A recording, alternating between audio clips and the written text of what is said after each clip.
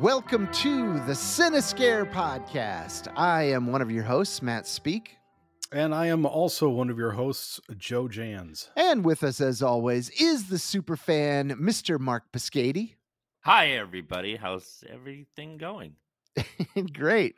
I can't answer. Unfortunately, this week we are without Mr. Jimmy O. We just found out a minute ago we were having some technical issues with him, and then he said he really couldn't stay too much longer. And I know we have probably a long-ish show tonight, so he had to bow out. Unfortunately, a last-minute thing, but I guess it's just more for each of us to talk about then. We wish him well. We wish him well. Yes, we do. And I want to thank everybody, all the Cinescare listeners out there who have purchased my novel, The Last House. It has done pretty well. It is #1 new release in one of the categories on Amazon. It is rising up in a few of the categories in terms of new releases. And it's very close to bestseller status. So keep if you haven't purchased it yet, then go. I mean, I guess you can't keep buying it, but if you haven't purchased it, keep buying it. Buy please. several copies. Yeah. It was so good, I bought it 3 times. But did you, Joe? No. Oh, that was. By the way, you still haven't given Nadine's chili recipe to Joe and I. No, I haven't yet. I will give it to you. I will give Thank it to you. you. But I do want to do a contest. So I'm trying to come up with an idea for a contest. I have some books here that paperbacks here that I could sign and send out. So I'm still trying to come up with an idea for a contest. So if either of you guys have any ideas, yeah, Joe I think, has ideas like first person to ring your doorbell. So if you could just give us all your home address, that would help out a lot. Yeah, that would be perfect. Yeah. But dong. let's see. So we have a big show tonight because we're in the middle of Shocktober, for one thing, and that always means we watch a lot of movies.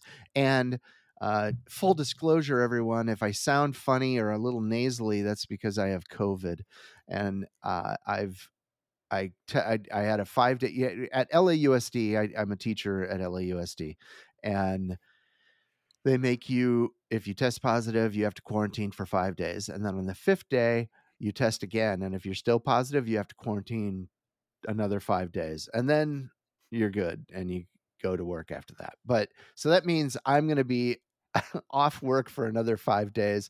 And it's just going to be laying around on the couch watching horror movies because it's about the only thing I have energy for right now. But so I'll start us off. How about I start us off just a little different this time? How about if you start us off? Yeah. I'll start. Yeah. How about if okay, I'll do that. But I am going to skip one because I do think Joe should introduce one particular movie that we watched, and I don't want to take credit for it. But I'm not going to go in deep on all of my Shocktober viewings. So many of them, of course, were theme movies, 6 of them anyway. But I did watch. I do want to mention that I finished the Dahmer series on Netflix, and it was pretty good. I was expecting it, given who's in charge of it. The guy from American Horror Story is in charge of it. I was expecting it to be a little more exploitation, and it was. I don't think a show with that subject matter could help but be a little exploitive, but they walked that fine line pretty well, and they definitely showed things from the victim's family's point of view. And Evan Peters as Jeffrey Dahmer was just fantastic. So definitely, did you guys watch that one? No. I got through episode 1 and it was good. It was definitely creepy and eerie. I just haven't had a chance to get back to the next one. I've heard really good things about it. So yeah, I'm gonna watch it, but Joe's been making me watch other films.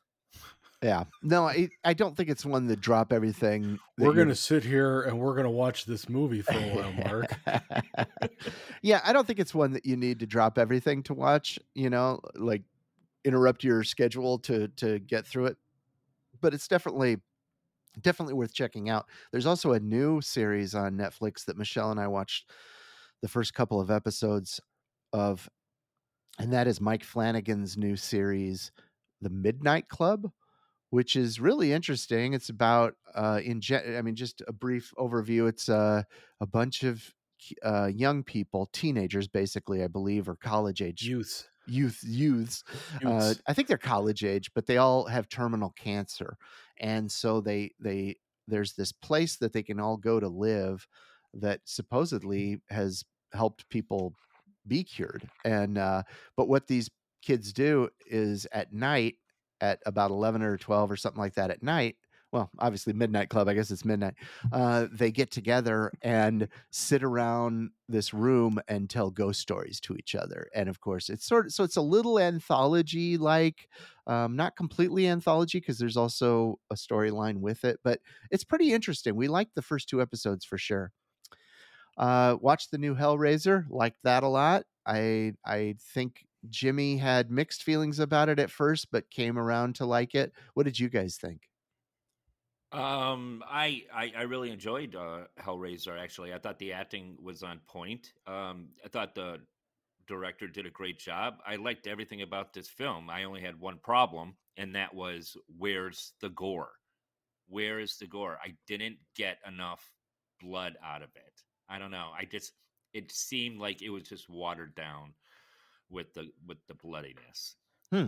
But I felt like there was quite a bit of blood, actually, but I'm gonna side with Mark on this one. I didn't think there was enough. I mean, for what this I is wouldn't say it's supposed to be. it certainly isn't gory, but I thought they had, some. I wouldn't say it was, certainly wasn't bloodless. I'm also not a fan of the redesign of Pinhead. I miss the black leather BDSM outfits that all the Cenobites wore. Yeah. And I just think there's entirely too much CGI in this film. I just go back and I look at the original and all the practical effects that were done there and how terrifying that movie was. And I'm like, you guys are using this CGI tool to enhance them, not replace them. And I had read that it's mostly practical, though. Really? Yeah, and they only used it a little sparingly to enhance certain things, but because they were going on and on about how much practical was in it. Yeah. In this article I read. In fact, I sent it to you guys. You didn't read it? I don't read anything you send me. No, neither do I. The past week, Matt's been sending so much on the text because he hasn't had anything to do. He acts like we're all sitting on the couch right with him. We all have COVID at the same time. Well, you know what? I've been drinking out of Matt's spit glass for the past couple of weeks. I've got nothing else going, all right? This is my only life. No, I mean, but my no, family I really is shunning me, and I need to. I'm locked up in a room.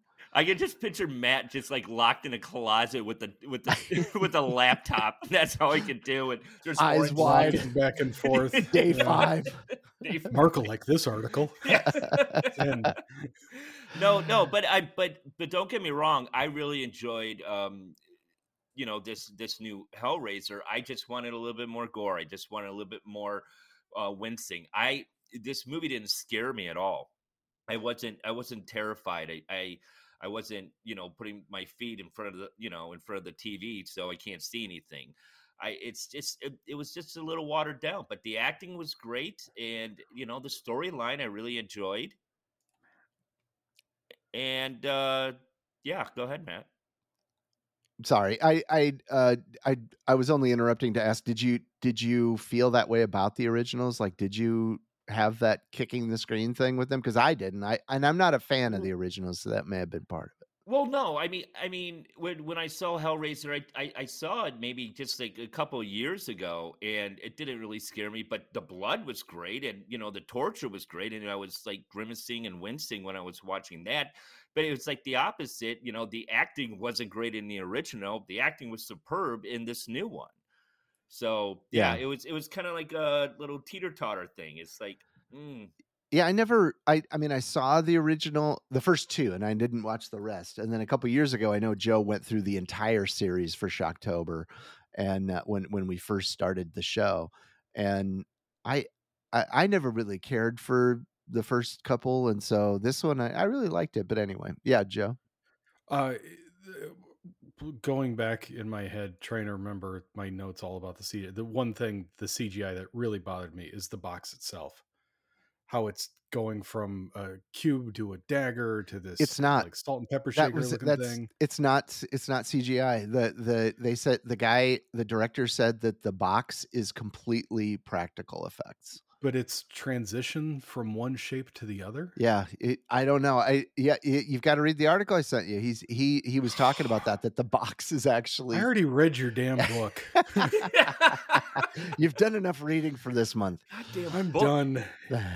Yeah, no, the box is apparently completely practical, is what they said. Wow. Okay. So it I've was never like seen a Rivers kid do computerized. that. It did it by itself. And so it's like it Yeah, I was don't like a know how machine they. or something I don't when know. it moved. I'll have to go back and look at the You'll have to read thing. the article. We But have to read the article. Yeah, More you'll have to reading read to the do. article, guys. More reading to do. the answers to all your questions about Hellraiser are in that article. But I don't know. I usually have a huge problem with CGI myself, and I really didn't have any issues with this one. I mean, but I don't know what I was expecting either.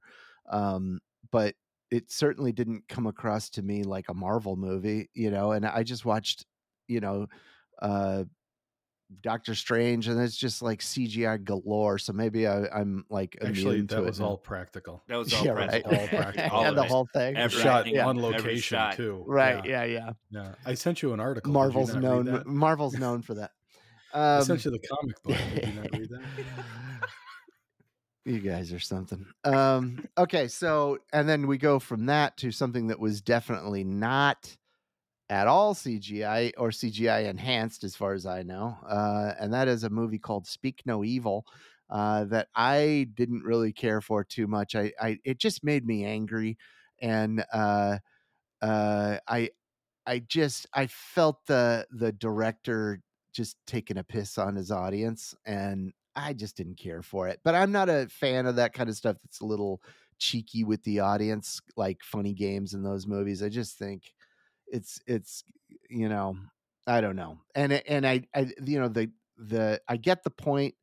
It's about a family that meets up with another family on vacation, and they get invited by this family to do another vacation with them in their country home.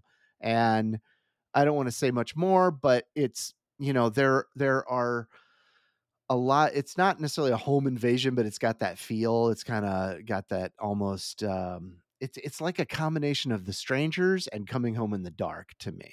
And it's um I thought the ending, it just made me angry. The parents had plenty of opportunities to get away from this family, and they never did, and I know that's the point. But then I read also an interview with the director that he doesn't like horror movies, and he just really wanted to piss off the audience. And I guess, great, mission accomplished, but it wasn't for me. I know your mileage will vary. Probably, I think Joe probably liked it a lot more than I did, but I felt the director speaking a little too much at us. Didn't you? I see. I'm surprised. I thought you liked it. Mm-mm. Did you like it before you read that article about No, the director? no, Oh, okay. I didn't. I told you about it before I'd even seen it because I thought it was something that you might want to watch. Yeah. I had read about it, and then or not read about it, but I'd seen that it was out, and I'd seen some reviews by people on Letterboxd saying it's really, it's hardcore, it's sort of French extreme kind of thing. And so that's when I suggested you guys watch it. But I think we wound up watching it around this. I think I might have watched it after you. I don't remember now, but what did you think of it? Yeah. I enjoyed it. It's definitely hard to watch. It just makes you more on.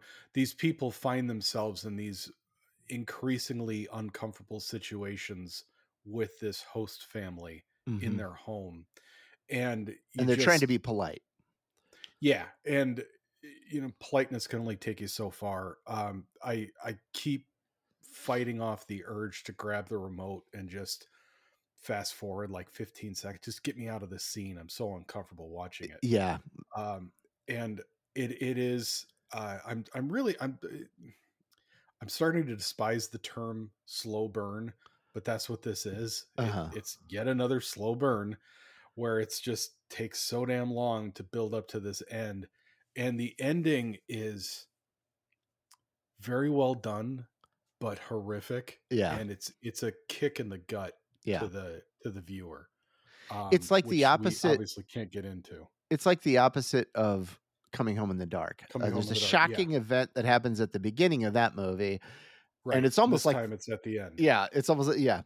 And but I I get what they were doing. I mean, I guess it is slow burn, but it was so tense that it didn't feel slow burn to me. I always think of slow burn as taking so much time with the story and a lot of, shots of people walking around and stuff like that. And this one, there was a lot going on. It just wasn't action. Yeah. Until the very But end. you know how terrible of a movie it would have been if at the first sign of something uncomfortable, they just said, we're going to pack up and go home. Thanks for having us. No, I know, but the movie's done. The red flags were so obvious that it just makes you like, you want to scream at somebody. I don't know. I can't say I like it. I never want to watch it again. But I know a lot of people would really like it. Mark, did you wind up watching this? No, I haven't seen that one yet. It is one that you'll be kicking the TV. Really? It's what I would say to our listeners. If you liked Coming Home in the Dark, you would probably like this. Yes. Yeah. Okay. And then I watched a found footage movie called Deadstream that was pretty fun. And I think, Joe, you watched it too. I don't know if Mark did or not, but it was kind of fun. It had a Joe hates found footage, and I like found footage if it's done well. And I thought this was done pretty well. It's about a guy who's a YouTuber. I'll get to you in a second, Mark. It's about a guy who's a YouTuber who goes and does a bunch of crazy things, and he decides he's going to go, and he like jumping out of airplanes, doing all kinds of nutty stuff, or starting fights with cops and stuff while he films himself. And he decides he's going to go into a haunted house, which is a trope that has been done plenty. But I thought it kind of goes to a place that was a lot of fun, and it didn't take itself seriously. It was, I can't say it was a spoof of found footage, but it was definitely horror comedy. And it was very Raimi-esque, especially the last act, I thought was very Raimi-esque. And I thought the girl was pretty good. I thought the guy he really annoyed me at first, but I liked the performance only because you see YouTubers like him a lot, and what is it? What do they call them? Influencers. You see people like this, so it makes sense that he's that way. It didn't bother me, and I kind of had fun with it. But what did you guys think? Well, I didn't see it. What I was raising my hand because I really didn't know that you had such a fascination with found footage, because you seem to really like go for those films. Oh yeah, no, I like I feel if a found footage film is done really well, those kinds of films tend to be the ones that give me the creeps the most. Not this movie didn't really give me the creeps. There were some good, jump scares in here and there, but a movie like Paranormal Activity, those, and they're I will admit there aren't that many of them that are good. So it's hard for me to say that I'm a huge found footage fan because there aren't that many good ones. But the ones that are, I really like. I like the first Paranormal Activity. I like the second Paranormal Activity. I liked the Blair Witch Project, and trying to think of others that I've seen that I really like. But my brother's a huge found footage fan, so he'll really like this. But yeah. anyway. I'm in the same boat as you. Like across the board, it's like I don't mind found footage because I like to see how directors who don't have a lot of money, and that's the way to go to make a film. It's fun to watch how they do that. So I get it. But I just love when you tell Joe to watch a found footage, and Joe's like, "Oh God, not again! There's no music. Footage. There's no music. There's no music." And I watch the cinematography. I watch every damn one of them. It is a category of film I decided I don't like. Never say I'm not a team player. You are a team player.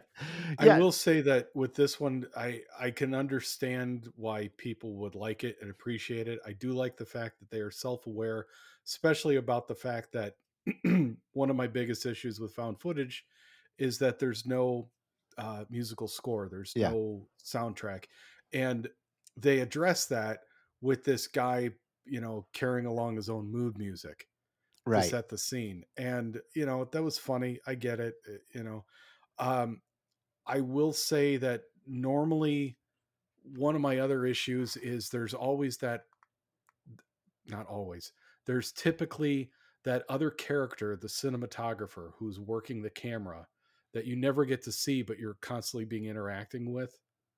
And this one fixes that because the cameraman is the guy that's on camera at Yeah. the same He's time. got like a So, GoPro on his head showing yeah, everything in front of him, and he's got like some kind of contraption that shows his face while he's walking around. right.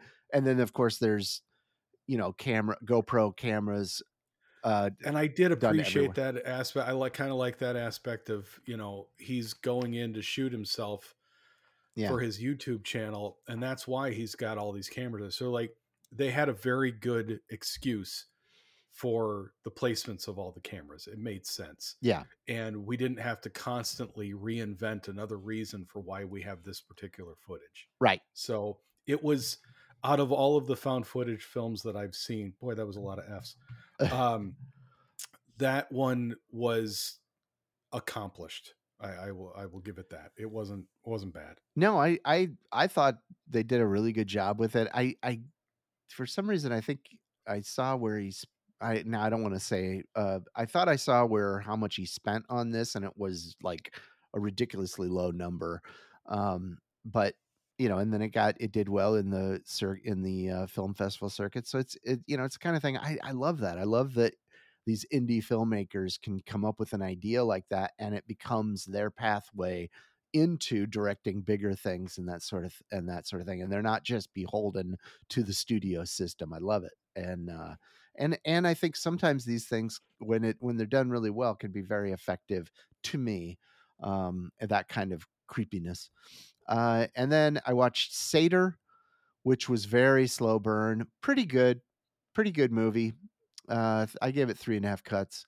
I watched the Collingswood story, which was another found footage. On this one was very interesting, by the way, because I never finished it, by the way. didn't you? Ah, No, Joe, come on. I'm 20 minutes into it. I haven't I gotten a like chance to this get back. one. It's definitely, I think it's one that came out, what was it, in 2002, so it's early found footage, and it has to do with almost like a Zoom situation or FaceTime situation at a time before we were all using Zoom and everything. And so it's a lot like that movie Unfriended or Host from a couple years ago, which Host is one of my favorites from a couple years ago. Loved it. And that one very similar to that, but there weren't enough scares, but it was pretty good. And then I will leave Joe to talk about this No, next dude, you one. gotta have more. I know you have more, Matt. Movies that I watched, well, Yeah. aside from the 6, and then of course, well, I watched Halloween 2018. I watched Halloween 1978. I Matt mean, has watched 317 films yeah. since he's been I on mean, the COVID. first couple Yeah. days I was sick, I was actually sleeping a lot, so I didn't actually watch that many during that time. But since then, yeah, I've watched a few. It So it it also it looks like Matt's lost a lot of weight too since the last time I've seen him. So it just seems like you've just been not eating. You're just curled up in a closet. well, I have It's lost funny. 25 pounds since June, so Reading articles, sending them off. sending them off to not be read. Oh, Joe, we Joe, got like this one. 5 more days. 5 more days of this, Joe. We love it. Yeah. Keep them coming, Matt. I hated the CGI. It's not CGI, Joe. Okay, so Joe, introduce us to this I next have one an because article that says so. this one is I blame completely on you. This is your baby, so go ahead. Well, just to go over the other things that I watched Okay. briefly on Shocktober, because I mean it's October. You can't swing a dead cat over your hat without turning on a channel that's got some sort of horror film on it. I saw Trick or Treat was on. AMC's running these Oh like yeah. nonstop. No, when I haven't been watching something that we need to watch for the show or a new movie, I just turn on AMC and I lay there and Oh yeah, my yeah, mind just like becomes part of the television. yeah. So Trick or Treat. God, I watched a lot of the stuff that you already mentioned. Speak No Evil, American Psycho, rewatched. Huh. Haven't seen that in ages. Hellraiser, Deadstream. Oh, Thinner. Stephen King's Thinner. Hmm. I absolutely adore that film. Love that film. I watched Silver Bullet, and then of course, so last night I'm just flipping around trying to find something to watch, and I'm like, I'm gonna watch something I've never heard of before, never seen. I have like nothing. I'm just gonna go basically off the name, and so I found this movie from 1988 called Hack-O-Lantern, and I start watching it, and it's about a boy whose grandfather has determined that he is predestined to be the new leader of this satanic cult that meets every year on Halloween, and they have to have some sort of sacrifice. So, that old, Halloween movie trope Yeah. about Satanists. So I got maybe a half an hour into this movie before I texted everyone else, like, please, for the love of God, somebody else enjoy this movie with me. And I had no idea how big of a can of worms I had actually opened up. So to that, I say to both of you, you are welcome. Thank you so much, Joe. Well, Joe, can you give us a little background on this show? Pure ecstasy. There's God, the whole family's messed up. The kid's grandfather was hitting on his own daughter on her wedding day. There's a heavy incest underlayer. Oh God, yeah. Wait. Yes, Question. Mark. Sorry. Answer. Sorry to interrupt. Do you think they had sex and Tommy was his son? Because I think that's what it was, right? I felt like they were implying it. Yeah. Really? Yeah. Oh, no, yeah. I didn't get that. I probably because I'm so thrown off by the ages of all these people. At the beginning, right. Grandpa looks like he's maybe 15 years older than his grandson. I know. And the mom looks old enough to be the grandfather's sister. Yeah. Yeah. And then when the kids get older, the mom looks exactly the same clothes and everything. And then the grandpa's aged like 30 years. And all these kids that she had, all of her offspring look like they're, just in their mid 30s, right. easy. Yeah. But yet they're, Tommy supposedly just turned 18. Yeah. And I got a question with that because I saw the Bob's or Bill's gravestone, and it said that he died in 1968, and this movie was in 1988. Yeah. And it was said, it's like 1988 with, the rock and roll and the heavy metal and whatnot. So if these kids, when at the beginning, they're like 7, 8 years old, how old would they be in 1988 if that was 1968? Or am I just digging in too hard? I think the suspension of disbelief needs to be thrown into this one in particular, especially on the ages of these characters. It's ridiculous. Well, I also think that the script got changed. I read up a little bit about this. Matt read an article. Did you have time? I had some time. Another article? I didn't send it to you, but I did have some time to read up on this movie, which as I was doing it, I was like, why am I researching Hack-O-Lantern, for God's sake? But it's so phenomenal. What happened is that it was directed by an Indian director, a guy from India, and then and produced by an Indian guy, but he was from the United States. The producer was a t-shirt salesman in Houston, and his big claim to fame in Houston was he created this t-shirt that said, "I love my aunt." and it sold 50,000 copies. And so he saved that money and said, I'm going to produce movies. And so he went to Hollywood and he couldn't get any traction. So he decided, I'm just going to fund a low budget movie. And I think he got some other funders. And he paid a guy $300 to write this script. So he does. And then he finds this Indian director and hires him to come in. The guy doesn't know anything about Halloween. This movie's set on Halloween. The guy doesn't know anything about Halloween. He doesn't know really much about American customs at all, and he doesn't speak any English. No. And here he is directing this movie, and he doesn't know the nuances of anything. And he takes this script and rewrites it. And so he puts in the music videos because he wanted it to be a little more Indian feeling, where, because in the Indian movies they pause for music interludes quite often. So he wanted an American version of an Indian movie. So that's why they had that music video in the middle of it. And as well as the stripper and the snake dancer. It was all music and dancing interludes that they wanted to accomplish. There's a scene where there's a snake dancer, of a stripper.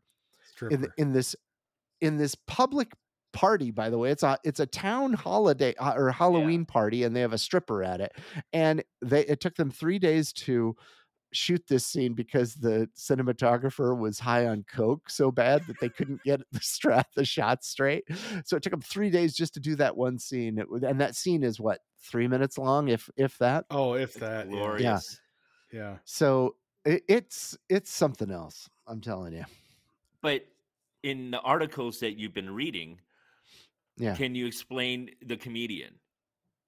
Yes. Oh yeah.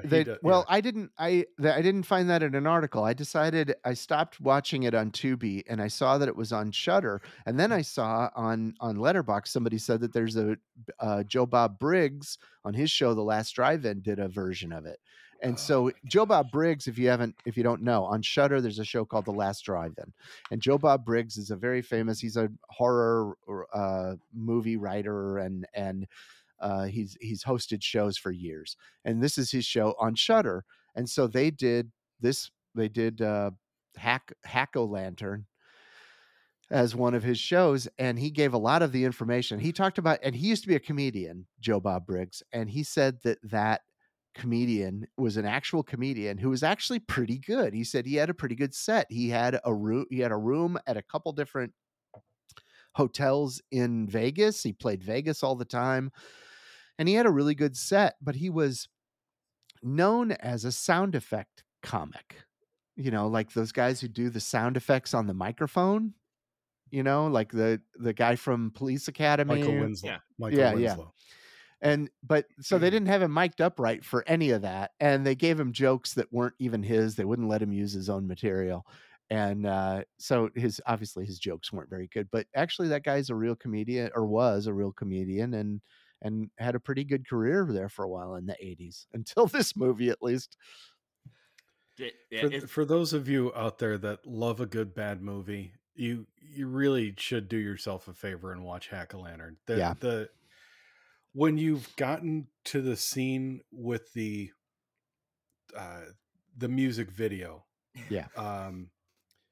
if you can make it through that, hold tight, because strap in. There's a lot more. Oh yeah, fantastic movie to follow. Well, that happens early on, I think. Yeah. Oh yeah, I know. Yeah, I 15 minutes. I was so happy when that music video turned out to be what it was. And that's an actual band too, by the way. Yeah.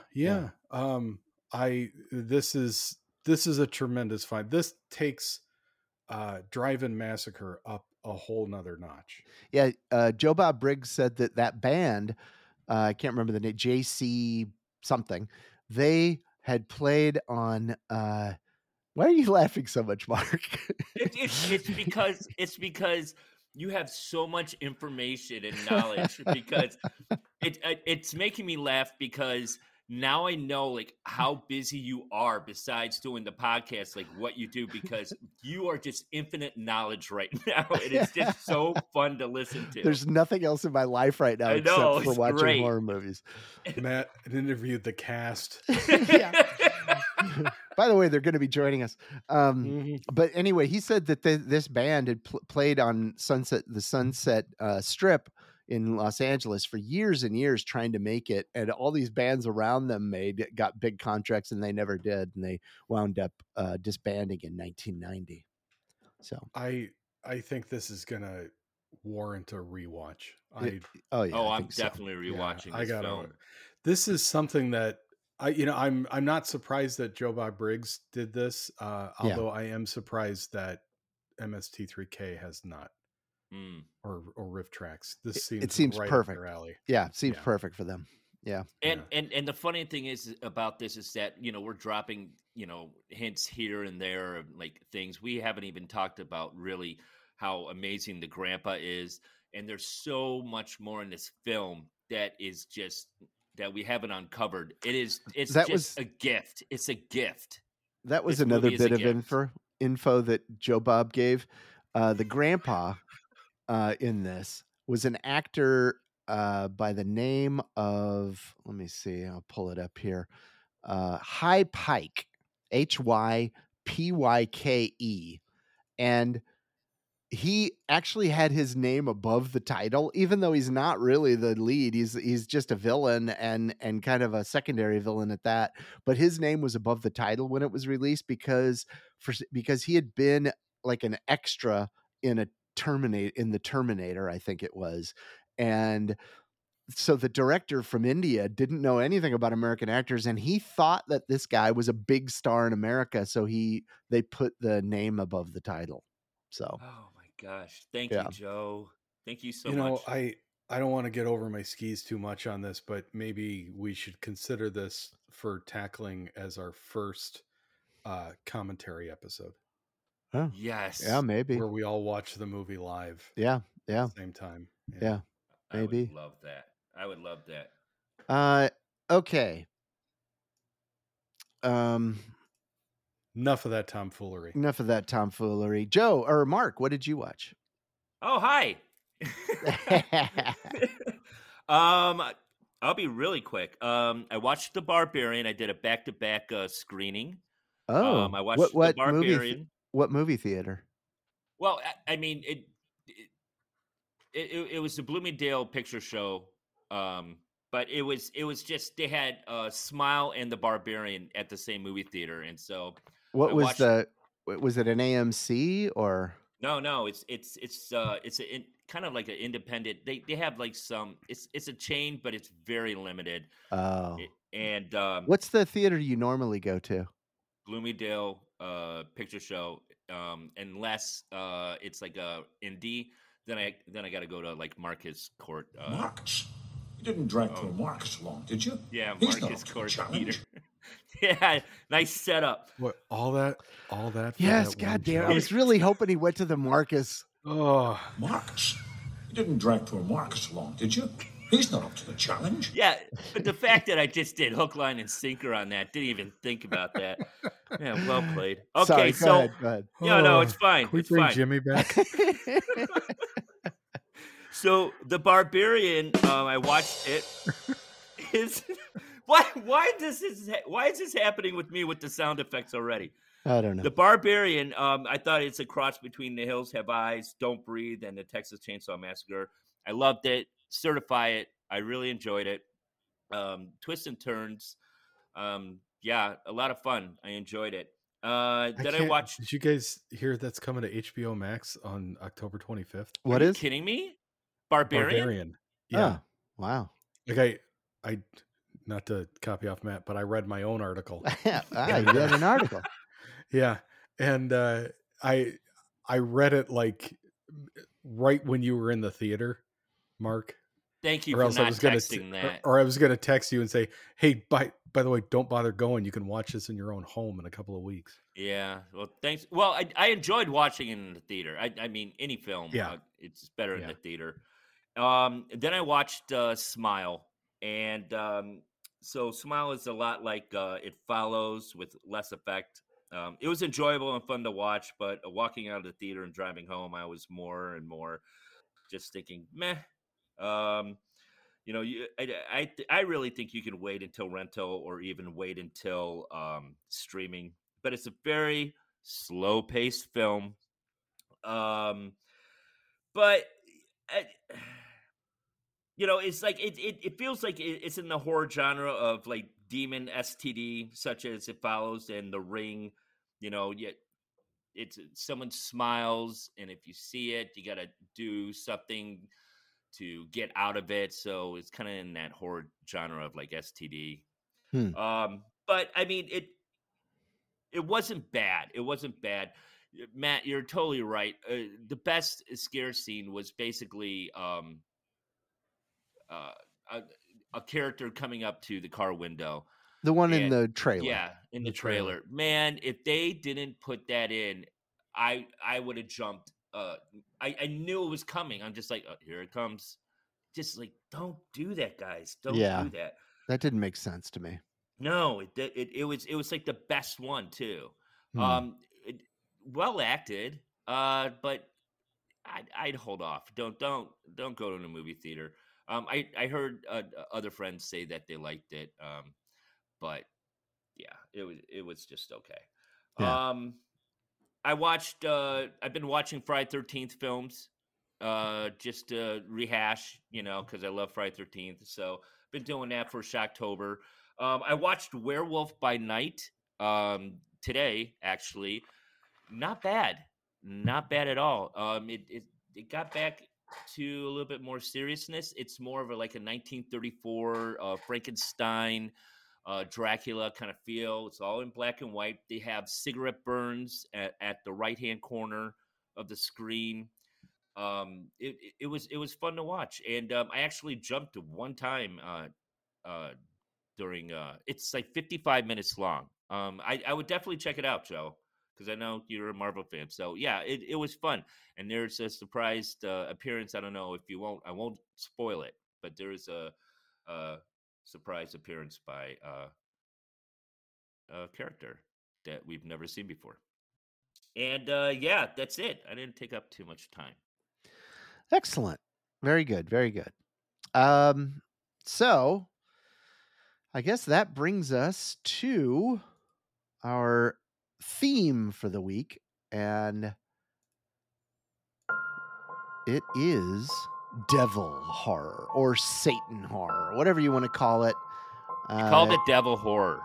Devil horror. And why did I choose this? Well, I chose it really because there were a couple movies in this subgenre that I really wanted to watch that I had not seen before. And there were a couple that I think you guys hadn't seen that I wanted you to see. So having said that, I mean, I was thinking about doing Rosemary's Baby, but I felt like that might be on the nose, and there wasn't, it's only available for rent. So I'm like, let's get, and I asked, and I think all of us had seen it. So I really wanted more movies that none of us had seen. It's nice to check out movies we've seen before, but it's also nice to check out some new ones. And I feel like there's only really one of these that I was kind of mixed about, and I didn't hate it, but it wasn't as good as I wanted it to be. And then the others, I really enjoyed all the rest of these movies. And that one of these was a movie that I had not seen before and I'd always heard was good. And then, there were a couple that I've always loved. They're among my favorites. So the first one is a little movie called The Borderlands, also known as Final Prayer. I believe The Borderlands was the British title for it, if I'm not mistaken. And I believe that was the British title for it. And this one is Vatican investigators are sent to the British West Country to investigate paranormal activity around an abbey. and they find the events are more disturbing than they first imagined. And so there's a couple guys that come with a priest to this abbey in England, and they basically set up cameras all over the place. It's a found footage, and this is one where I think the reasoning behind having the cameras is a little ambiguous. I don't think it was always, you know what I mean? Like sometimes in these movies, there's not always a good reason for somebody to have a camera on. Now, they tried to solve that problem by saying that part of their contract is that they will always have a camera on wherever they go.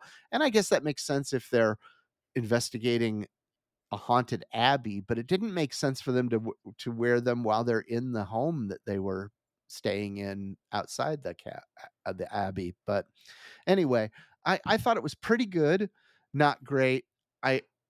My first reaction when I first watched it was I was a little disappointed because I wanted more creepy stuff. But as I thought about it, I didn't mind it so much. It's definitely worth checking out. But you won't find it under the title of The Borderlands. You'll find it under Final Prayer on Tubi. So I liked that it was free. That made it easier to go down too. So, but what did you guys think, Joe? I know I had a feeling Joe probably didn't like it because it's found footage, but what did you think, Joe? I was thrilled that I got to see that all too critical camera installation scene at the beginning of the movie. That really set up everything nicely. I don't know. All these movies are the same. They're all like, "Oh, did you hear that?" Like, no, and then we better go investigate. And then we didn't see anything. And one of the things that bothered me the most is there's a death with a priest or somebody's leaping off of a building, and you're following him with the camera. And then you see a guy standing on the ledge of this building, and the camera decides, "Oh, what's that?" And he turns his head, and then all of a sudden he turns back, and the guy's gone. And then they go running off, and it's just a way for them to cheaply get away with not showing somebody jumping off a building. And I don't know, that's part of cinema that I miss. I appreciate. But that's you what can't you're say going you to get miss with it. There's with plenty found of footage. those. Well, yeah, I mean, but I missed it in this particular film. Oh. You know, I've grown to like that stuntmen. You know, how do they do that scene where the guy actually jumped off and landed somewhere? We didn't get to see all of it, but I will say I was getting a little nauseous with the camera movement when they were in the caves at the end. But the caves, the scenes all towards the end were very claustrophobic, very creepy, very dark. I was really starting to get into it in the last 15 minutes of this movie. I just wish I would have been more captivated earlier on. Yeah, I felt like there needed to be more creepy stuff happening and I am a huge sucker for creepy stuff. Hey, what was that kind of thing? I love that. Like most of the things that you don't like about found footage are reasons I love found footage. So we're like yin and yang. What is it? Yin and yang or yin and whatever. Yin and yang. Dumb and Dumber. Yin and yang. Dumb and Dumber. There we go.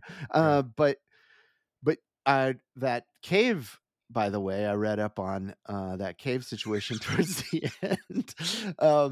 And if you can believe it or not, I did a little research on this, and the priests were actually, or the guys who went into the cave were actually, that fear that they were representing was real because they went into an actual cave that was that claustrophobic, and they were actually feeling that claustrophobia. I'm picturing that somewhere in your house there's a room that looks like John Doe's apartment in Seven, where it's just filled with 30,000 notebooks. Every movie that you've all handwritten, all alphabetized. Oh, That's what it is, man. I'm telling you. I haven't eaten in days. It's right behind that door. Matt like looks like the guy that's tied up in the bed. That's got Article. no fingerprints. Yeah. Article. Mark, what did you think of this? As far as found footage goes, this one ranks high up for me. I did jump the gun when I told Matt this was like my second favorite found footage behind Blair Witch because I forgot about Wreck. But this one actually is high up for me. I love the actors in it. But I do love how they had the cameras on their head and cameras set up, in the rooms and in the church. And I thought they did a brilliant way of having just how the director and the editing, it kind of seemed like a movie, and I forgot sometimes I was watching found footage, like Yeah. uh the guy with the beard, I forgot his name, but he's walking down and the kids are going ba ba. I forgot I was watching a found footage kind of. It was just edited very well, And and I thought it looked pretty good too. Like a lot of found yeah. footage, intentionally it kind of looks video like, and this some of it was, looked okay. Yeah, I generally was interested throughout the whole entire film. I got a little nervous sometimes, and I definitely got nervous in the last 15 minutes of the film, like Joe said. I mean, it really rocketed off. And I mean, can we spoil the end, or should we not? Uh I'd say no for this one. Yeah, Oh, cuz I mean, yeah, I don't yeah, know. yeah. Because okay, I'll just say this with the ending. I loved the ending. I loved Uh-huh. what happened. It wasn't expecting that. Wasn't expecting that. And I thought it was just really great. And you really had involved yourself with these characters. And when Yeah. something happened, I was like, damn, like, damn it. It's like that was amazing. So yeah, it ranks up high for found footage for me. I enjoyed it. I'd say for a movie that I liked the least of the 6, it's not bad. You know what I mean? Yeah. Because sometimes, there's always one in a 6 usually where you don't like it that much. But for this, for the movie I didn't like of the batch, it wasn't bad. Yeah, this is probably I mean, there's one. Don't worry about it. No, it's I think there's one movie least that I liked before this one. Mm. So, but we'll get into it because I think all these picks are great. Yeah, I liked all of them generally. Yeah. Um, okay, so that brings us to the next one, and that is Uh, The Blood on Satan's Claw from 1971. The accidental unearthing of Satan's earthly remains causes the children of a 17th century English village to slowly convert into a coven of devil worshippers. This movie was originally written, the script for it was originally written to be a three-part miniseries for television or for film. It just depended, but it was going to be in 3 parts. And they chose to combine all 3 of those parts into one, which is why it is a little choppy. There's, some parts all of a sudden you're focused on these characters happening at the beginning, this guy and his girlfriend and or lover or fiance, whatever she was, and then it jumps to another story about these kids out in the woods with their leader, and then it jumps to another story at the end. So there's definitely 3 acts, but they're all sort of focused on 3 different things that are tied to the same thing. But I enjoy this one. I thought it was pretty well done, and it was directed by Piers Haggard, Haggard. And I thought that the main girl, who was the leader of the whole cult, was pretty good. Uh, I, for a minute, I wasn't sure how I was going to feel about it, but by the end, I thought it was a pretty solid movie. Not great, but one of those that it definitely looks like a 1971 film, but not bad. Joe, what did you think? I agree. I thought it was the lead guy, the main character at the beginning of the film. I thought it was Roger Daltrey from The Who. Yeah, yeah, I thought the same thing. Yeah, yeah, totally. There were some choppy editing yeah, things that happened, which I'm glad you read that article and explained that to me, that it was for TV, because that did, I guess, I mean, it doesn't fix it, but at least it's understandable. yeah. I did enjoy the film. I'm little things here and there stood out to me as curious. for example, when all of these kids in the village start to join their own satanic cult, and you get to Yeah. see them, all of a sudden it's like all these kids ranging from the ages of like 8 to 15, and then there's like an old couple that's with them too, Yeah. that look like they were in their 70s, and I'm like, who are Right. they? Yeah. Like That somebody bring their grandparents with them, I know. or We're all excited about it too. Yeah. But and then yeah. yeah, and that group of kids, they like bring some girl out and rape her. And that whole scene was not written in the script. They just made it up as they went along for that scene. Yeah, it was I also think it's funny that the devil's skin is basically just somebody with a hairy back. Yep. Yeah. But no, it was I also the guy that has like, well, turns out he's mute, but the dog owner at the end, the Oh, big hoof. bullish, He's like Yeah. Hodor. yeah, it's Oh, exactly right. oh, That's what I was oh, thinking of, Yeah. yeah. Hodor. And I do appreciate the movie that even back in whenever this was originally set, they had a bumbling police officer too, or constable, or whatever you wanted to call the guy too. But Oh, yeah, yeah. falsely accusing priests without any sort of interrogation. Just, Exactly. all right, stop your line of questioning. Just don't make that dog bark at me anymore. But you got to understand that's how things probably happened Yeah. way back then. Yeah. So there's no such thing as due process. All in all, I did enjoy the film. Actually, I enjoyed it when it started up. I'm not a huge fan of that time period, and I was starting to roll my eyes. But as the movie went on, it was actually quite enjoyable. Kind of wanted to see where they were going with it, and it was very well done. I did not expect the scene at the end, the duel with the sword and whatnot. That's not what I thought was underneath that blanket. But yeah, and all in all, I kind of like this one. Mark, what Yeah, did you think? yeah, I like the film too. It's my least favorite out of the group. That's what I was talking Yeah. about before. It's my least favorite, but I love the landscape in this film. I Yeah. love the look of this film. I think it's beautiful. Kind of reminded me of a little bit of Dragon Slayer, um, the film in 1981, I believe. Yeah. Yeah. Yeah, it's got a little bit of feel of that, and it just the costumes were fine and all that. And I mean, the film was set in 18 or 1680s, correct? Believes yes. Yeah, 1680s. And the actor who played the judge, the guy at the end of the film where he uncovered, here's a little tidbit on him. After filming this movie, he died 3 weeks after filming this movie, and he died on the stage during rehearsal of a heart attack from alcoholism. Oh And wow. so it was like 3 weeks right after he filmed this movie.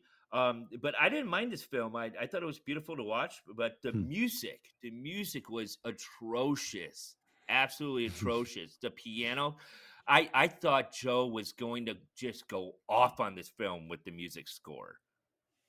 Yeah, it didn't bother you at all? No, it didn't bother me. It was just I You felt it was matched the period of Yeah, I didn't have a problem with it. Yeah. You never seem to surprise me, Joe. Just every time I thought I was gonna be like Joe was gonna go off on it. I hated the music. It was like this doop de doop de doop, with the piano. Didn't match the film at all. I wanted to hear some strings, and it was a It just freaking seemed to piano. match more of films made in 1971. Right. Yeah. Yeah, I guess. Yeah. The skinning scene was Yeah. pretty funny to me. It's Yeah. just like latex or something, Yeah.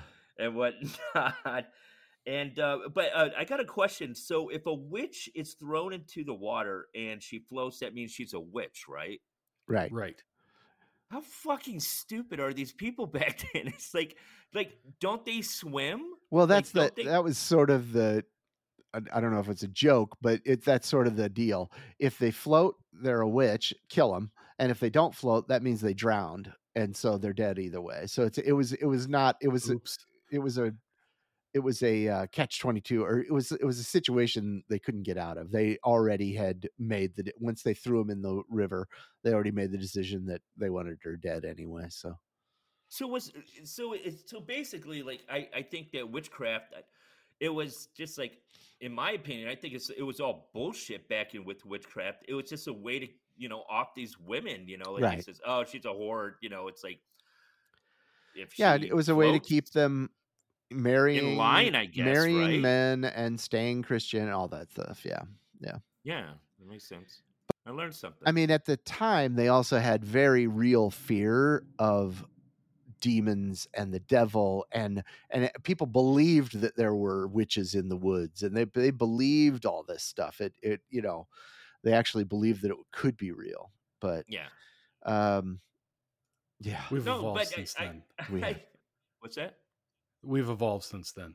We have. They were real true morons back then. Oh, but, yeah. We There's know no better morons now. now. No. No. Yeah. No, but I enjoyed it. I enjoyed it all the way through. I thought it was fun to watch. Yeah, I'd say, I mean, it's definitely a folk horror, and in the same vein as like the Wicker Man and some films like that. There were a lot of these kind of folk horror films that came out in the late '60s, early '70s, like this. All right. And for contrast, I know what movie you should be picking next. Well, let's see if I am. Well, no, I'm not picking the one you think. No, I'm saving that one to the end. I knew it. The next one I'm picking is Drag Me to Hell. And this one is Sam Raimi's horror movie. Let's see.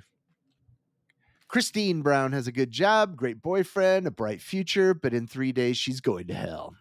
She is a Christine Brown is played by, who's the actress? Oh, Alison Lohman, and she basically she's a loan officer at a bank, and there's a woman who can't pay her mortgage or rent or whatever, and she's begging for an extension, and they've already given her a bunch of extensions, and there's really no prospects for this woman to get money, and it's up to Christine, our main character, to decide whether or not they're going to give another extension or not. And she wants this big promotion at work, so she talks to her boss, and her boss is like, hey, you want this promotion, you need to be able to make these decisions. So she goes back to the woman and says, sorry, we can't, you're going to have to move out in whatever 30 days or whatever.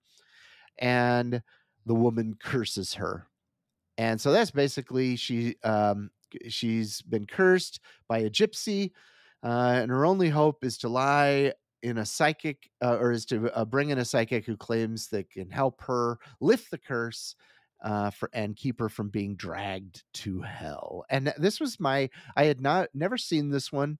I had always meant to and just didn't, and it just seemed a little glossy for me, and I thought it's not going to be that great, and I wound up really liking it. I thought it had, a lot of the Raimi-esque stuff. And, but I thought there was, that Raimi humor, but also some of that intensity was in there too. I really liked it. Mark, why don't you tell us what you think? No, I love this movie. I remember Matt texting us going, "Have you guys seen Drag Me to Hell?" And I said, "Yeah, great film. Like, watch it." Had no idea that Matt was like doing research for his next topic. Yeah, a little Sam Raimi. There's tons of Sam Raimi like tropes in this film. Oh, yeah. It's not. I mean, his the yellow car from Evil Dead's in it, Right. and there's just tons. Her like coming out of the grave at the end of the film with her hand up. Sam Raimi just all over. Yep. But it's a lot of fun. I just, throughout the whole entire film, this poor girl Christine goes through so much, and it's hard to watch because, I mean, she really never really deserved what was happening to her. She's just a nice girl trying to, I mean, she did her job. I mean, this gypsy woman did not have the money, and she did her job, and then she has to get cursed and go through all of what she went through. Absolutely atrocious. Hated that. But yeah, the only thing that my problem was I thought the ending was a little predictable. I saw it coming. and but it was so much fun to watch when it happened. But yeah, I really enjoyed it. And I agree. how much shit was thrown in her mouth in this Yeah, film? I know. There was a ton. Oh my god. That's very It's- Raimi. Yeah, Dear puking in her Lord. mouth, and yeah. And then the old woman like gnawing on her jaw, basically. Yeah, And the crazy. coffin coming over and all Yeah. that the stuff that they preserve the body, the green stuff this falls into her mouth, the flies in her Yeah. mouth, like everything. Oh my gosh. I agree with Mark. I think this gypsy curse stuff is just bullshit. Christine's trying to do her job. Right.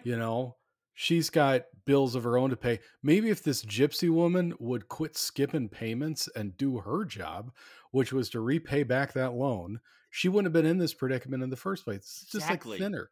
Tired of this. Exactly. Gypsies, get jobs, pay your bills.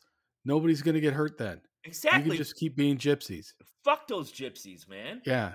It's like Dr. Sleep again, all over again. No, don't say that. Dr. Sleep's great. Oh yeah, I like Dr. Sleep. Anyway, did you the very beginning, like the cold opening of this, seemed very similar to the opening of Constantine Absolutely. with the demon exorcism. Great mood music. Christopher Young was the composer on this. The music in this film was fantastic. There's so many Sam Raimi things in this. Even the eyeball on the cake. I loved it. I thought this movie was fantastic up until the seance, and then it just seemed like too much Raimi. And that's where I sort of just like fell off. I was really enjoying this. Justin Long, his brief cameos in this film. I thought it was great all the way up until, like I said, the last 10-15 minutes of the film. And then I was just sort of like, yeah, all right, I've had my Raimi fill. So was this the first time you saw no, I had Dark watched it when it came out, I believe, in, what is it, 2009? Yeah, 2009. But yeah, I haven't seen it since then, so it was a rewatch for me. Yeah. Yeah, so that was Drag Me to Hell. And the next one is, I thought was a really interesting movie. 1995's The Day of the Beast. This is a dark comedy. The story revolves around a Basque Roman Catholic priest who has somehow come upon knowledge that the Antichrist is going to be born on Christmas Eve. And he knows the town or the city where the Antichrist is born, but he doesn't know who the mother is or where he's going to find the Antichrist. And what he does is he decides to commit as much evil as he can to try and get in good with the devil. And then maybe the devil will slip up and tell him where he is once he trusts him. And it's a crazy premise. There's a guy there. He befriends this guy who works at I believe a record store or some kind of music shop. And he's a heavy metal guy. He looks like an overweight. I think Joe said this. He looks like an overweight Jimmy O. He's got long hair, but he's absolutely hilarious. This was a bit of a horror comedy, but it looks great. And it's directed by Alex de la Iglesia from 1995. And obviously it's in Spanish, so it was all subtitles or whatever. Actually, Joe Bob Briggs did a version of this one as well. I started watching a little bit of it, but I didn't have much time. So I didn't really complete the Joe Bob Briggs version, which I would have watched that first to get more background. But Joe, what did you think? I felt like I was watching a Jay and Silent Bob film or like Tenacious D Pick a Destiny. Yeah, kind of. It's got that kind of feel to it. I remember that opening scene in the church. They have this gargantuan cross. And I swear to God, I've never seen this movie before. My first thought was, oh my God, that's huge. That's the biggest cross I've ever seen. I could just see that falling on somebody and killing like half a congregation. Oh my God. And then, next thing you know, right down on the other priest. Yeah, I was like puzzled at every turn. I guess it took me a while to realize that this was a comedy, not knowing anything about it. But I really was enjoying when the priest is trying to get on the good side of Satan, especially the point where he's walking down the street and he pushes a mime into like down some subway stairs. Yeah. I thought was hilarious. I'm always a big fan of, you know, the priest is staying at this I don't know, is it a hostel? Yeah. Yeah. Oh, he's staying at Think of- this hostel, and they bring in, you know, Grandpa has to come sit down at the dinner table, and he, of course, is wearing a robe and nothing else. Yeah. Yeah, There were two scenes of that. That was just yeah. he's just sitting watching TV, and The it's just all out to sea. the the other thing that bothers me slightly is, you know, when people are shooting shotguns and they have like infinite rounds of shots in it, and I don't Yeah, know, it there seemed were a like lot of rounds of shots, but I yeah. I took it for a comedy, so I didn't really. Yeah, it was mildly it certainly threw me for a loop. I did not see this coming. I didn't think you picked a horror comedy, but I'm laughing through it, and so it was okay. It was not the favorite movie out of the 6 that we watched, but it wasn't bad. Yeah, I liked it. I wouldn't say it was my favorite either, but I really enjoyed it. It was I thought it was a really good find. Yeah. Mm-hmm. Mark? Yeah, this is my favorite out of all of them except one. It's a Pink Panther movie, guys. It's a Pink Panther movie. Yeah, kind of. Yeah. Yeah, it's Alex Angelio, who plays the theologist priest. He's Inspector Clouseau. Right. That's what he is. He walks. He has a certain like walk, back and forth, side to side. Like a penguin. And yeah, and it has the same slapstick as the Pink Panther movies and humor. Not quite as broad as the Pink Panther, but yeah, I get what you're saying. Not quite as broad, but it does have that humor. And it was saying that this is like one of the funniest horror comedies I've seen in a long time. And Agree. yeah, and when the priest theologist or whatnot commits a sin, it's wonderful because he's so innocent. He's keying cars, thinking this is what's going to get me to the devil. He's going to key cars, pushing the mime, stealing change out of a homeless man's. It's like this is a sin. I'm going to get to the devil. I mean, he was so innocent throughout this whole thing. He was adorable to watch, and some of the action scenes, especially with the grandma at the hostel when she's got the shotgun. I mean, that was a great action scene, especially when she like heads over, head over heels over the rail, and she hits everyone, Right. every like railing down. It was so fun to watch, and his partner in crime, I had no idea, just like the first time you see him in this like heavy metal Satan worshiping shop that the record store that he owns. Yeah. And he's going, it's just, I need Iron Maiden. And he's flipping through. He goes right past Iron Maiden for some reason and just picks up something. But it was the lead actor just held this movie together. I adored this movie. This movie, I had so much fun watching it. Yeah, that's cool. I'm glad you liked it. Yeah, I really enjoyed it. Like, I want to own it. Oh, wow. And yeah, I do. Don't laugh, Joe. I want to own it. You and your Mad God. This is kind of my Mad God. I want to watch it again, like very soon, because I feel like I missed so much. And not to miss one of the lead characters, the psychic. He was great in that. The psychic? Yeah. He was really good. Yeah, I liked it. And then what did they take? Acid or something like that? And they go and they're climbing out on the on that building, and the rocket, the rockin' or the guy from the record store is just laughing his ass off the whole time. And it's so funny. You mean the Schweppes building? Yeah. Schweppes was like the huge marquee on the side of that building. Yeah. Yeah. Schweppes got some big money for that. I highly recommend seeing this film. It is a blast. I had no idea about this movie, and it kept me enthralled. I didn't know how this movie was going to end, and it ended up great. And it was a nice ending too. It was just fun. Yeah. It was great film. Great pick, Matt. Thank you. Yeah, that's Day of the Beast, and you can find that on Shudder. I believe it is also available on Tubi.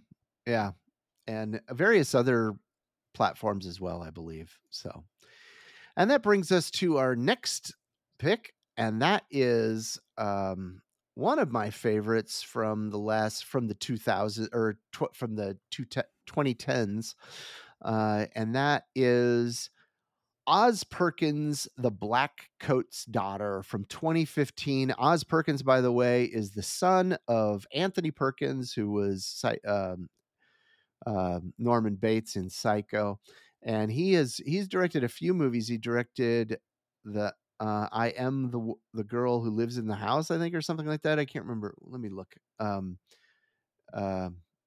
What? Yeah, I am the pretty thing that lives in the house, which I saw, and that is, you want to talk about slow burn? That one is slow burn to the extreme. It was a bit more than I could handle, even in terms of slow burn, but there was some creepy stuff in it. And then he also directed Hansel and Gretel a few years ago. But this is in the dead of winter. Students Kat and Rose, two very different girls, find themselves spending winter break at their prestigious prep school. What they don't know is that Kat is being stalked by an evil entity, and their lives are about to change forever. Meanwhile, Joan, a young, troubled woman, makes her way across a frozen landscape towards that school. But why? And this is one that these three characters, their stories sort of tie together, and it comes together in the end, but you don't know how the Emma Roberts character is related to the other two until you get moving into it more. And then I remember the first time I saw it, and I had forgotten I'd forgotten it because it had been a while since I'd seen this, and I had forgotten who her character was. But then as the movie was going on, I started to realize, oh, you can kind of see who she is in one of the other characters. But at any rate, it's I think just a fantastic film. The school that they go to, the boarding school that they go to, or prep school, is called the Bramford School, and that is also the name of the apartment building from Rosemary's Baby. They used that same name for the school. It took nearly 17 months to get an official USA release. After playing numerous film festivals, it did very well in the film festivals and finally got a release, but it was rejected a lot at first. Director Mike Flanagan lists this as his favorite horror movie. And it was filmed in Ontario, Canada, and Emma Roberts' outdoor scenes were all filmed during the coldest weather in recorded history in Canada, in Ontario. And let's see.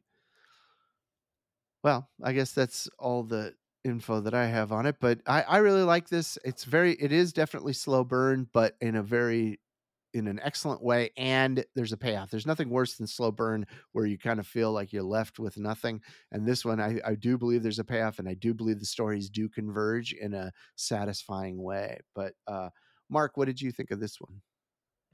Yeah, it's talk about a slow burn, but I was enthralled throughout the whole entire film. It was mesmerizing. These three actresses were stunning to watch, stunning to just take in. Their acting was on point. I don't know the actress's name. The younger one that becomes Kiernan Shipka. She was in Mad Men. Oh boy, is she good and tremendous, beautiful. Yeah. But it wouldn't have worked. This wouldn't have worked if they hadn't been good, because so much of the acting is just in their facial expressions and their eyes and their demeanor. Like there's not a lot of dialogue in this movie. So if they didn't have really good actors, there's no way this could have been pulled off. Yeah, yeah. But I'm just thinking of um I'm trying to think of when a knife was used so graphic that I've seen recently, and I can't think of that. How a knife was used so graphic. In those two scenes, there's two scenes where there's some murders happening, and maybe it was the sound effects that I was listening to of a knife being plunged into somebody, but I was jumping, I was cringing. I had my Cinescare pillow and I was like hanging on to it. It was jarring, absolutely jarring. And the payoff is worth the slow burn, I'm telling you. But I was enthralled throughout the whole. There was a mystery because I don't want to ruin it. I don't want to ruin Yeah. because I really want people to see this film and with like fresh eyes. But there is a twist to it that I thought I was correct on, and I wasn't. I wasn't correct, and eh, there's a mystery to it, Yeah. and I absolutely love this film. It's another great pick. It's great. Yeah, that this one, I agree. There's this mystery to it, and you're not sure what's really going on. But Mhm. yeah, I there was something I was gonna say that about related to something you said, but now I can't think of it. Joe? I thought this was extremely well done. I put this the only words I can think of to describe this is subtle horror. Yeah. Oh, I Yeah. just remembered. It would relate, and it's related to what you're saying right now too. Uh, that this is not one that you watch if you don't have a minute to sit down and just, like if you got to be in the right mood for it. You got to be in a patient mood because it's a story that just sort of unfolds a little bit, and slowly is told. But anyway, go ahead, Joe. Yeah, it's the mood music in this movie is fantastic. It's eerie throughout. And what I meant by subtle horror, I would almost I have to say it's Hitchcockian. Hmm. They do a wonderful job of portraying a horrific event without showing the gore, the horror. Um, I hope this isn't giving away too much. There's a scene where you think something brutal has happened, and the headmaster's coming back into the school, Oh and yeah. as they pan to his face, he's standing in a doorway, and all you can see that justifies the thought that you had in your head about what just happened is there's a subtle little splash of blood on the door frame that Hmm. he's standing in front of, and you know that happened. um yeah, the like Mark said, the actresses in this film are just tremendous, and like you said, Mark, it couldn't have been done without them. Um i i really question why I didn't even hear of this movie until you brought it up. Hmm. Right? I've never heard of this film. Yeah. This should It's have gotten, just on the actresses alone, you would have thought it would have gotten more notoriety, or I've been living under a rock. Yeah, it's one that I still think is underrated, and people who have seen it absolutely love it, and it's got a really it does have a rabid following, but yeah, I don't. It's not one that you hear mentioned very much, and it's one that just kind of went under the radar a little bit for some reason. I don't know why, but yeah, it's an A24 film. So yeah, I mean, man. But uh, what Joe said, it's like just that one scene where the headmaster comes in, you see a blood, and you just see the payoff through the guy's eyes. You do see a payoff. If you're looking for something later, there is a payoff, and it's yeah, horrific. It's absolutely horrific. So it gives you even that. And I yeah, don't even I I think it's necessary in that because there is times where I'm going, oh, I'm ready to, be shocked. But when it happens, I'm going, oh boy, I wasn't ready for that. And mm. we're being very vague. I know, like people are just going, what is it? But it, if you haven't seen this film, you have to see it. It's so good. Yeah, I definitely, want it. wouldn't want to spoil this one for people because I do think there aren't that many. It's not one that's been widely seen, and so I definitely believe you got to check this one out. This is top notch stuff. It is top notch. Okay, well, that brings us to the last movie that I picked, and this one is without a doubt it's one of my favorite movies of all time. It's definitely one of my favorite horror movies, definitely one of my favorite movies period of all time. And that is The Witch from 2015. Came out the same year as Blackcoat's Daughter. And I saw them both within probably a week of each other, and both of them blew me away. But nothing quite so much as the power of Robert Eggers' The Witch. In 1630s New England, William and Catherine lead a devout Christian life with 5 children, homesteading on the edge of an impassable wilderness, exiled from their settlement when William defies the local church. When their newborn son vanishes and crops mysteriously fail, the family turns on one another. And this is starring Ralph Ineson as the father who is, I think, amazing in this movie. I want to see more of him. I believe he was the voice of the Green Knight in The Green Knight. The mother is Kate Dickie. She was, I believe, Queen Guinevere in The Green Knight.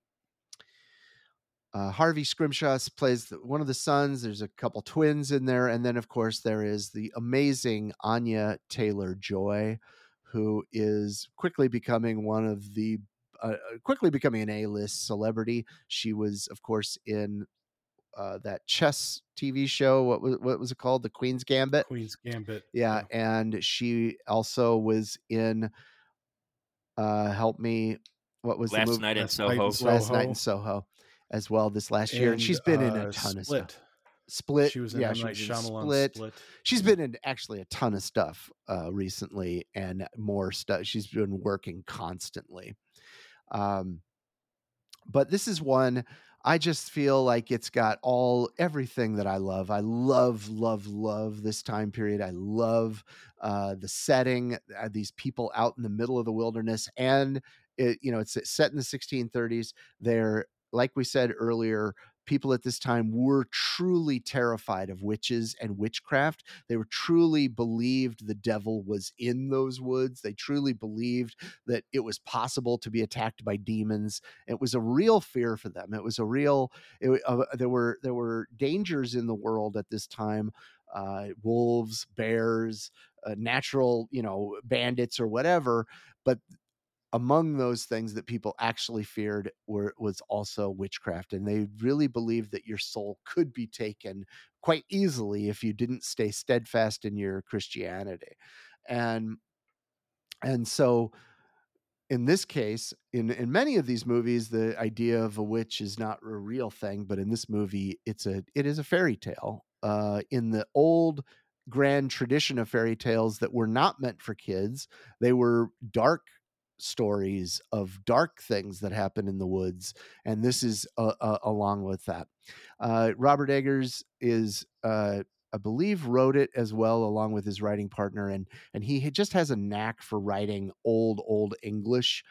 They took a lot of the dialogue from writings about witchcraft and writings about witches in different areas in that time period, and so the costuming was as authentic as they could make it. They built the sets, the houses, and all of that stuff were all built using as much as they could tools and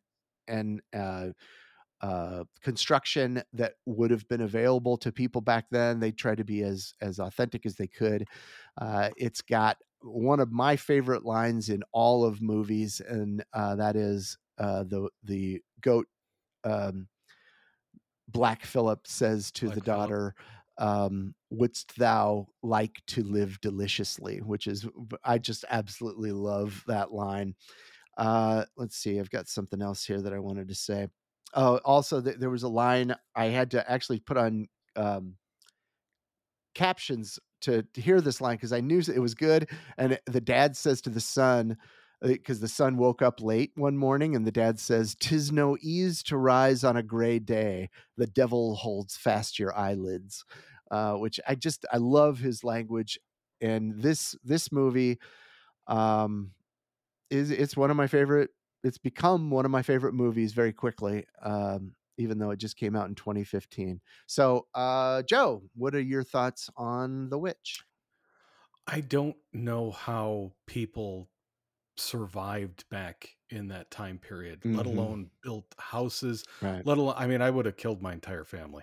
Just the two kids alone. Oh, I the mean, they're twins. so annoying. Yeah. Yeah, the twins playing with Black Phillip all the time and Smack 'em. just getting in the way. Oh, yeah. I would have called one of the two of them, if not both, a witch. Maybe we should go drown them to see if they are or not. Well, Just so I'd have two less mouths to feed. I believe the You know? twins after, and I've seen this several times, but this time it really struck me that I think the twins summoned the devil. I think it was the twins that did it with their song about Black Phillip. Yeah, I could totally see that. Yeah. And they kept It's telling them to stop Yeah. singing the song about Black Phillip, stop that, and they kept doing it and Yep. kept doing it. It's those damn rock and roll records. Yeah. You're gonna bring out the devil. I know. The kid that played Caleb is, oh my god, why we Wonderful. need to see him in more stuff. No He's kidding. just tremendous. Yeah. That scene towards the end where he's coming out of his coma, his deep sleep, and just the range on that kid is tremendous. It's so believable from coming out of some kid. Yeah. The So this that is, scene, it was almost like a possession scene. It was almost like an exorcism scene. yeah, And that scene was directed, the directing was done by the father, Ralph Innes, I think is his name. Because he I can't remember what I read, but he had worked with kids a lot. And so Robert Eggers had him direct that scene. yeah, Yeah. very well done. This isn't exactly my forte of movies, but this is one of my favorites. I own a copy of this one. I've watched it a handful of times since I've gotten it. It's tremendous. It's not something that if I had just like read a description about would have jumped on board. Witches back in the 1600s doesn't really float my boat, but I'm so glad I watched it the first time. It's just so tremendously well done. It's just creepy from beginning to end. Yeah. And gorgeous to look at. Oh yeah. Beautiful. Cinematography. Yeah, it's just gorgeous. Yeah. Beautiful. Yeah. I mean, I just think Robert Eggers has a visual, storytelling method that's just, he knows how to write, but he also knows a great picture too. Mark? Yeah, this movie sucks. It's one of these films that you look at and you're just going, why am I even watching this? I absolutely hate this film. I'm kidding. I love this Good film. night, everybody. Good night, everybody. No. This film is You didn't drag poor Marcus along, did you? He's not up to the challenge. No, I love this film. It's, like Joe said, it's gorgeous to watch. I've seen this film over 15 times, I think. It's the delivery of the lines that I think I love most, especially with the father, his deep voice. Yeah. It for some reason it's so comforting. It mesmerizes me when he talks and when he speaks. Everything about this film's great. Just the look of it. Go ahead, man. There's some shots in this that just I watched, like the scene where the dad is chopping wood in that, and he's got that, I don't know what it is around him, like it's not a towel, but it's like some kind of shift tied around him, and he's chopping the wood. It's just, and then the scene where the boy goes into the woods and he meets the witch, like just amazing. They had this model play that character, and it's just such a creepy scene. She comes out all, seductive looking and everything, and he's coming to that age where he's starting to notice these things. He's noticing it on his own sister, and of course then Anya Taylor-Joy, who's just like her, all of them, the performances were just so spot on, just amazing. Yeah, it's with the music also that they do in this film is just so fucking creepy. Yeah. It's I think it's a perfect movie. I don't see anything wrong. I don't see Yeah. anything wrong with this film. I really don't. Like No, every I shot, every I frame. agree. Yeah, I think it's a perfect film, and I don't know what Edgar's gonna do. I mean, how does he top it? He brought out the Green Knight, and I love the Green Knight. Well, he didn't It's do a the Green Knight. That Yeah, he wasn't did. his. No, he did. Oh, Mike Laurie. Oh yeah, No, Laurie. Oh, I'm thinking he did the the Vikings, he did the Viking or the Northman, and then the Northmen, he did the Lighthouse. Lighthouse. the Lighthouse. Yeah. Okay. So yeah, I mean, I just want to see what he does afterwards. Why was I thinking of that film? Well, it's because it's got the guy, the Yeah. dad, is in. He played the Green Knight, and it's got the Mom was mom plays Guinevere. the Queen, and there's Yeah. people from his universe in it. Yeah. Yeah. It's just, but yeah. The Witch is just wonderful. It was fun to watch again. It really was. And when I popped it in, because I own it too, and when I popped it on, I just knew what I was in for, Yeah. and it's it's such a comfort, And films like that we have to watch is what I really enjoy about films. Like it's great. I saw it on TikTok. One of those podcasters that we follow was talking about saying how pretentious this movie is. And I'm like, what the hell is wrong with you? How can you say that? I get the idea, but do you just say something's pretentious just because it's trying to do something that's a little more literary based? I don't understand. I don't understand that mindset because No. I don't see anything pretentious about this. I think this is the story that was told, and he did it in a way that makes sense for that time period with language that would have been used in that time period. How is that pretentious? I just don't see it. I don't feel like there was anything art house in it that that wasn't a part of the natural story. It all fit, and I agree, it's a perfect movie. Yeah. So well, I guess that does it for devil horror for this week. And that brings us to our next pick, which is Joe's. So, Joe, what is your pick for next time, and what are the movies we need to watch? He We're gonna kept it a play. secret. Yeah, we don't know. Usually we know a little bit, but this one we don't know. I'm playing this one pretty close to the chest. We're actually going to play poker, and I have a winning hand for all of us to watch. It's my Full House of Horror. It's the hand I have picked is 3 Kings and 2 Queens. We are going to watch 3 Stephen King films and 2 Scream Queen films. Oh, Joe! The 3 King films are all based on Stephen King's short stories. So we're going to watch Mr. Harrigan's Phone, which just came out on a Netflix last week with Donald Sutherland. We're going to watch 1408 with John Cusack. All right. And we're going to watch an old favorite of mine, Apt Pupil. Okay. I have not seen any of those Stephen King films. Really? You haven't Wonderful. seen 1408? I haven't seen 1408 or Apt Pupil. No. Yeah, I've seen all of them, but wow. But you haven't seen Mr. Harrigan's Phone yet, right? Oh no, I haven't seen that. I've seen Apt Pupil, and yeah. And then, just because we were all going to have to watch it anyway, one of my queens is, of course, Jamie Lee Curtis. So we're all going to watch Halloween Ends because we were going to watch it anyway. Beautiful. Nice. And then my other queen, just because I was looking for an excuse to watch this movie, and I haven't found one in the past 2 years of doing this podcast. So Radha Mitchell, who we know from The Crazies and Rogue, we're going to watch Silent Hill. You've been waiting for an opportunity for this one. Who's been dying for us to watch this fucking film? I keep trying to figure out a way to watch, like video game horror, but I don't want to watch the Resident Evil films because I don't care for most of them, and I couldn't find enough to make like 5 or 6 movies from video game horror, so I shoehorned her in as a Scream Queen. So there you go. There's your 3 Kings and 2 Queens. Is Silent Hill a John Carpenter movie? Is that the one? No. Okay.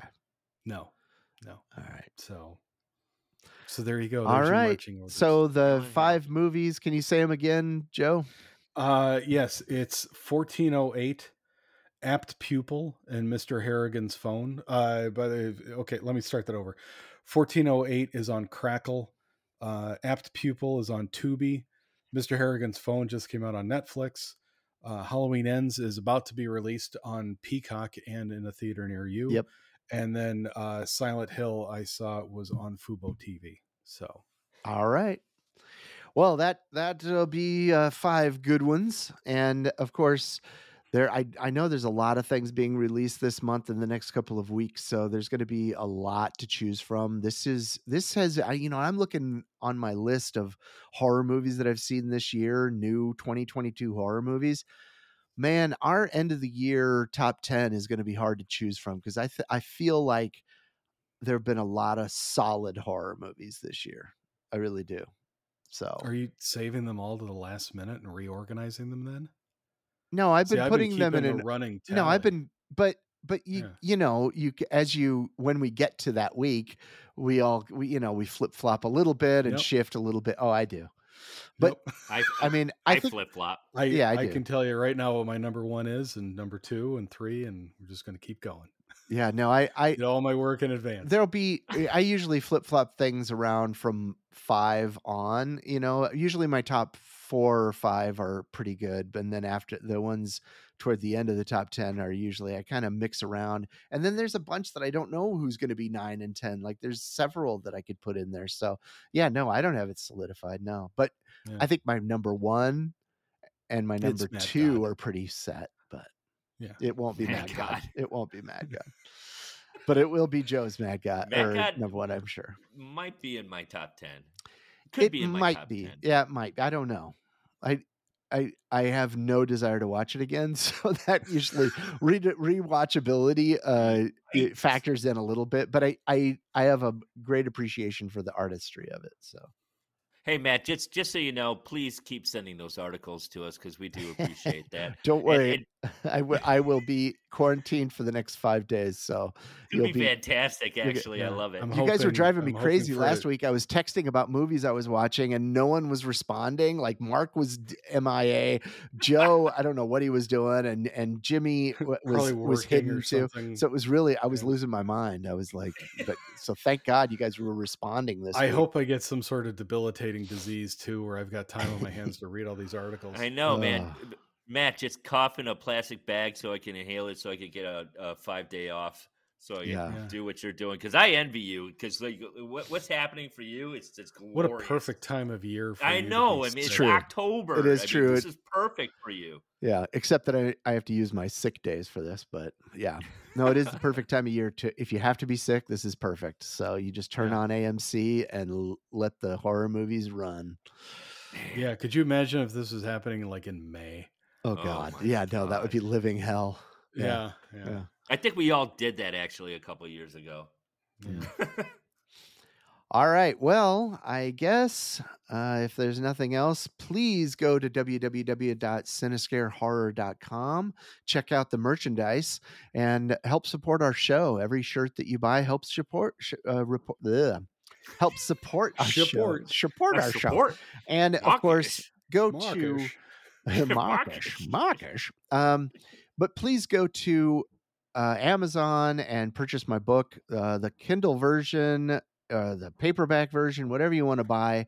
It is called The Last House, and it's actually been doing pretty well. The sales have been okay, not bad. I'd like them to be higher, but sales haven't been too shabby. So, but the word of mouth and the feedback I've been getting from people has been very, very positive. So, that's not always the case. My first book, I heard from some people, and then I would not hear from people for a while, and I'd be like, maybe they didn't like it. But this one, I'm hearing really good things from people. So please go to Amazon, look up The Last House by Matthew Speak, and enjoy. I guess that's it. So we will see you next time. Good night, everybody. Good night, everybody.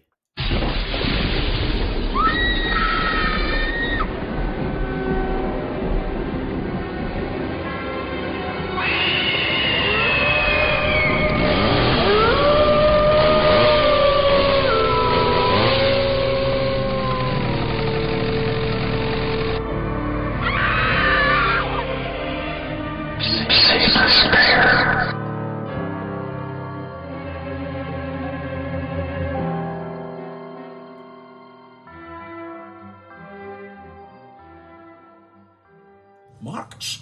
You didn't drag poor Marcus along, did you? He's not up to the challenge.